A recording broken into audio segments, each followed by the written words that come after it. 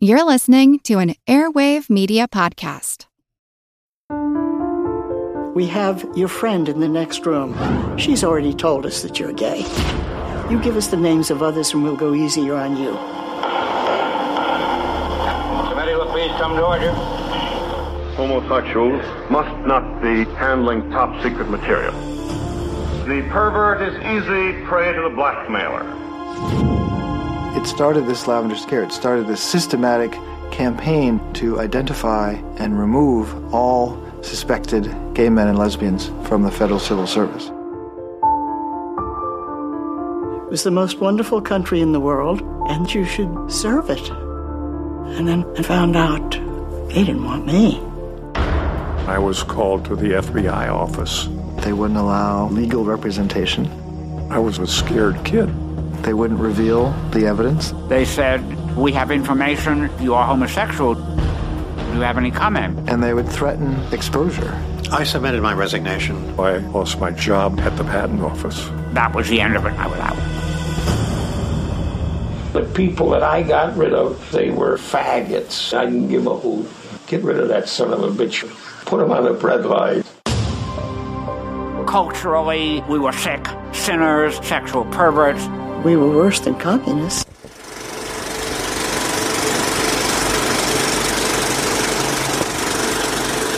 Hey folks, welcome to a special episode of The Projection Booth. Today I'm talking to the director of The Lavender Scare, Josh Howard. It is a new documentary that is available on PBS or at finer local art house theaters around you. Definitely check out the website, thelavenderscare.com, and be sure to enjoy this interview. I want to know a little bit about you, and specifically, how did you get into the news business? Yeah, I was always fascinated by journalism and politics, and my first job was for a local politician as his press secretary, and one thing led to another. I eventually wound up at Channel 2 in New York in the investigative unit. Spent 23 years at CBS, as it turned out. How do you even get into being a press secretary? I'm sorry to keep digging deeper, but it's just what a fascinating first job to have. I had worked for a local newspaper in Brooklyn. And actually, I had just begun my freshman year at NYU. I was also somewhat involved in local politics in Brooklyn, and was working for a guy who had been elected, who had just gotten elected to Congress, and offered me a job as his press secretary. And so I worked out a deal with NYU that I would spend one semester working in Washington, and it turned out to be 4 years, and that job led to another job, and never quite got back to my college career, but I'm on an extended leave of absence. I call this my gap of 4 decades. What was it like working with Mike Wallace?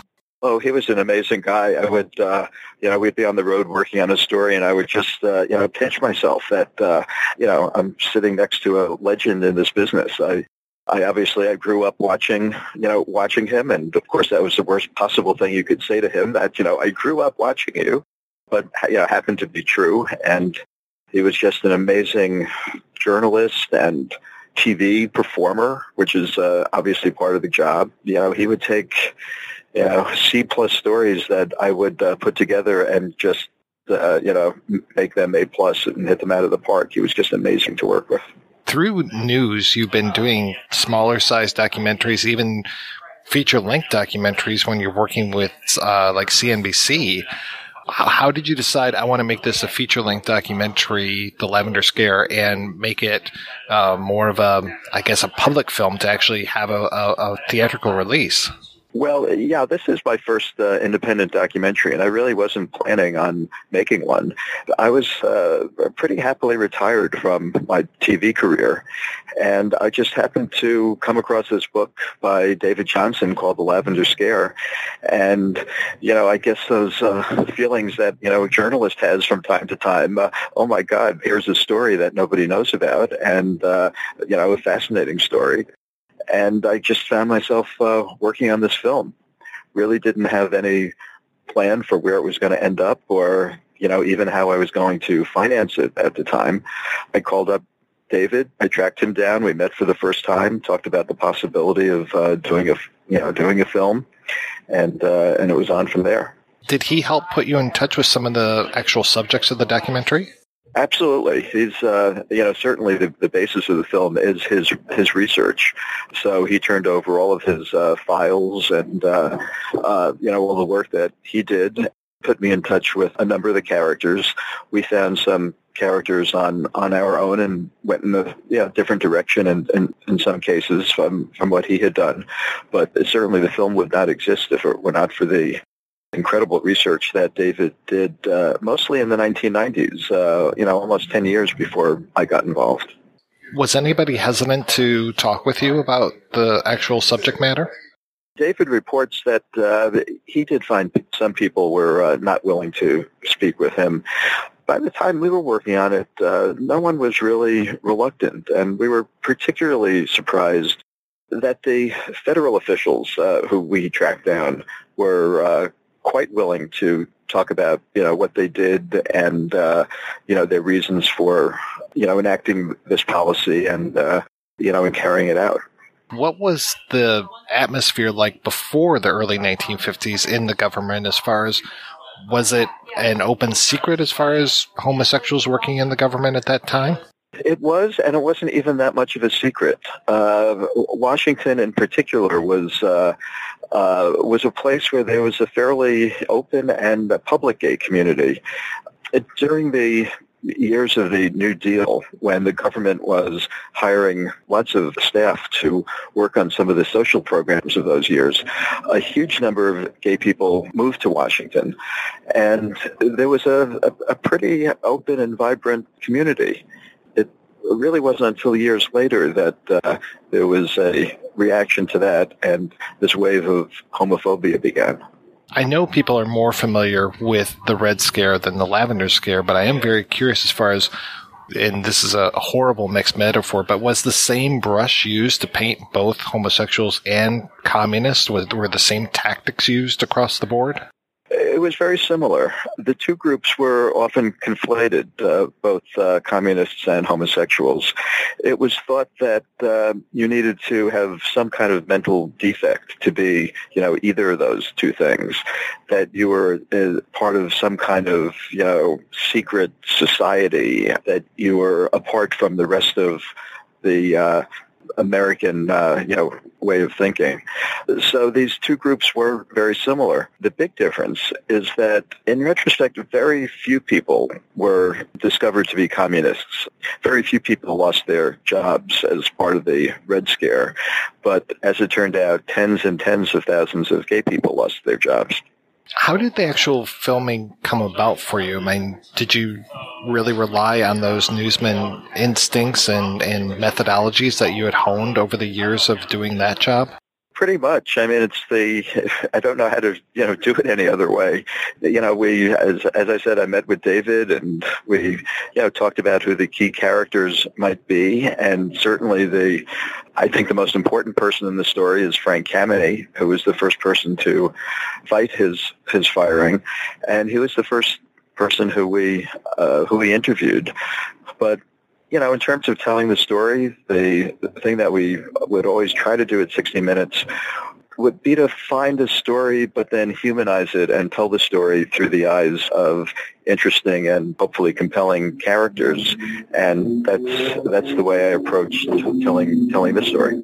Frank Kameny was such a fascinating figure and just so relatable throughout the entire film. He is absolutely fascinating. Probably 5,000 people were fired before the government fired him, and he was the first person who didn't go quietly. He was the first person to say, this is wrong, and I'm going to, fight to keep my job. And he was just completely single-minded and convinced that he was right, even if the rest of society was wrong. And it was quite a fascinating experience to spend time with him. We are in the same month as Stonewall 30 years ago, and it feels like the gay rights movement had several major touchstones, but then, it was still such a punchline. Gays and homosexuals were such punchlines in the 80s and even into the 90s and even in the early 2000s. What do you think it is that really helped turn that around? Well, I think to, a large degree, just public awareness of issues involving the LGBTQ community really helped to change public attitude. But, it was the people back even before Stonewall. It's great that, we're observing the 50th anniversary of Stonewall now. But, it's seen as the beginning of the gay rights movement. And I think an important message of this film is that the movement really began, years before that with Frank Kameny and Barbara Giddings and Jack Nichols and just a handful of other activists who really deserve the credit for being the first people to have the courage to stand up and pave the way for the progress that was made in the generations that followed. What were some of the most surprising things that you found while you were putting together the film? I have to say that really the most surprising is the subject matter itself. I had no idea that this had happened. I'm of the age that I understand that, the 1950s was not a great time to be gay in America. I was 14 when Stonewall happened, so you can do the math. But what I had no idea about was, the fact that the government was going about this in such a systematic way to track down and, fire from their jobs, every gay man and lesbian they could find. And it's something that, I find really surprises audiences when they hear this story. Apparently I can't do the math because I said it was 30 years since Stonewall, and it was actually 50 years since Stonewall. I'm a total idiot. Oh, I missed that, but yes, that's true. It's 50. I don't know where my head was at right then. Well, time really flies. I mean, I can't believe that I'm about to be 65, so I'll do that math for you. What has been the response to the film, Ben? Yeah, it's gotten a terrific response from audiences and and some critics, and again, I think the big response I would say is surprise that this happened. What I do see changing, I started working on this, almost 10 years ago, and I really did see it as just an interesting part of our history that needed to be talked about and documented. But the feedback I get from audiences now is that there's a real relevance to the message of the film in terms of how we think of national security and minorities, and as much progress as has been made in the past decade and more. I think one of the messages of the film is that we really have to be vigilant and protect some of the victories that we've had. Do you now have the documentary bug? Are you going to be making more docs soon? I'm not. It is a bug, and I'm trying to recover from it. But I still have another year or so of work on this. Half the battle is making the film, and the second half is getting people to see it. And I really plan to spend the next year, promoting it and bringing it to community groups and trying to get the message out. So I'm not really looking beyond that at this point. Well, I'm very excited to see that it's showing on PBS pretty soon. It will be on PBS on June 18th. There's a network broadcast 9 p.m. Eastern Time. And then for the rest of the month, there will be rebroadcasts on the local PBS stations and also on the PBS digital channels. So we're really excited about that. So how about you? Are you still traveling around to film festivals and supporting it that way as well? Doing some of that. It is opening theatrically tonight here in New York and Los Angeles. I was in Washington this week for a screening there. It's going to be in Chicago next week. A couple of cities in Florida coming up. And I'm also doing screenings for corporations and law firms and government agencies that have LGBT groups, really express an interest in the subject matter. I'm very curious if anybody's ever come up to you after a screening and told you their stories as far as had they been fired or relatives that have been fired or directly affected by this whole movement that was happening. It happens so often, and for a while it was really shocking to me how often it did happen. I mean, hardly a screening goes by at which someone doesn't say that they were affected or they know someone who was affected. We were in Washington this week, and of course, Washington was the epicenter of this. but we had about 250 people in the theater, and I did ask that question during the Q&A session. A couple of dozen people raised their hands and indicated that they either had personally been affected or they knew someone who was affected. And, it always surprises me when I see this, and then I think, well, why is this surprising me? I did just do this film about how widespread this was and how many people were affected. And, suddenly I see in front of me, and not just in Washington, in Memphis and St. Louis and Portland and all over the country, invariably somebody says, I worked for the government, they found out I was gay and I was fired. And it's just astonishing to me. I'm very curious as far as how much of the film did you have to leave on the cutting room floor? Is there a much longer cut of this? Oh, only around 3 hours. I think that was our first cut, was around 3 hours. But, and yeah, there were a couple of characters who we interviewed who didn't make it into the final cut. But, those obviously are the painful decisions that we do have to make. I wouldn't have cut a frame, but we do have to be aware that the audience would be bored to tears if I shared, every last detail. Each character, I think, advances the story in his or her own way.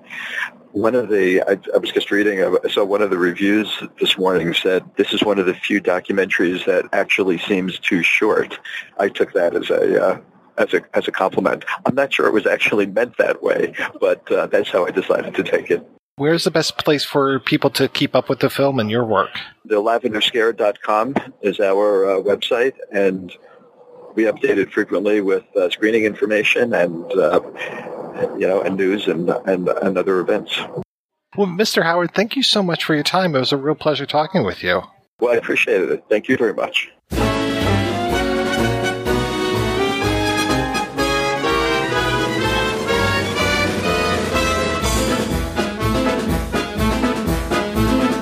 What makes them think they have the right to say what God considers vice?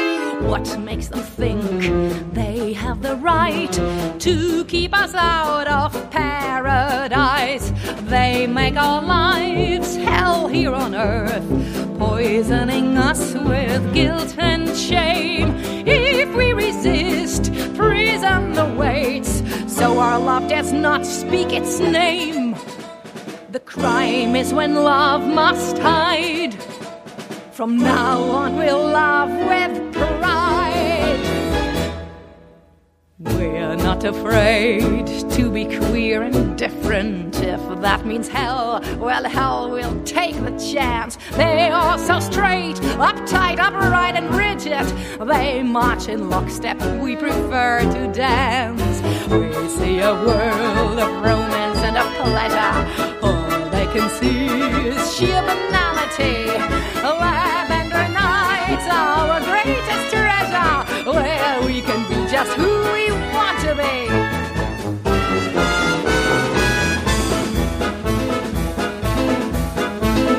Round us all up, send us away. That's what you'd really like to do. But we're too strong, proud, unafraid. In fact, we almost pity you. You act from fear, why should that be? What is it that you're frightened of? The way that we dress, the way that we meet, the fact that you cannot destroy our love. We're going to win our rights to lavender days and nights. We're not afraid to be queer and different. If that means hell, well, hell will take the chance. They're also straight, uptight, upright and rigid. They march in lockstep, we prefer to dance. We see a world of romance and of pleasure. All they can see is sheer banality. Lavender nights, our greatest treasure, where we can be just who we want to be.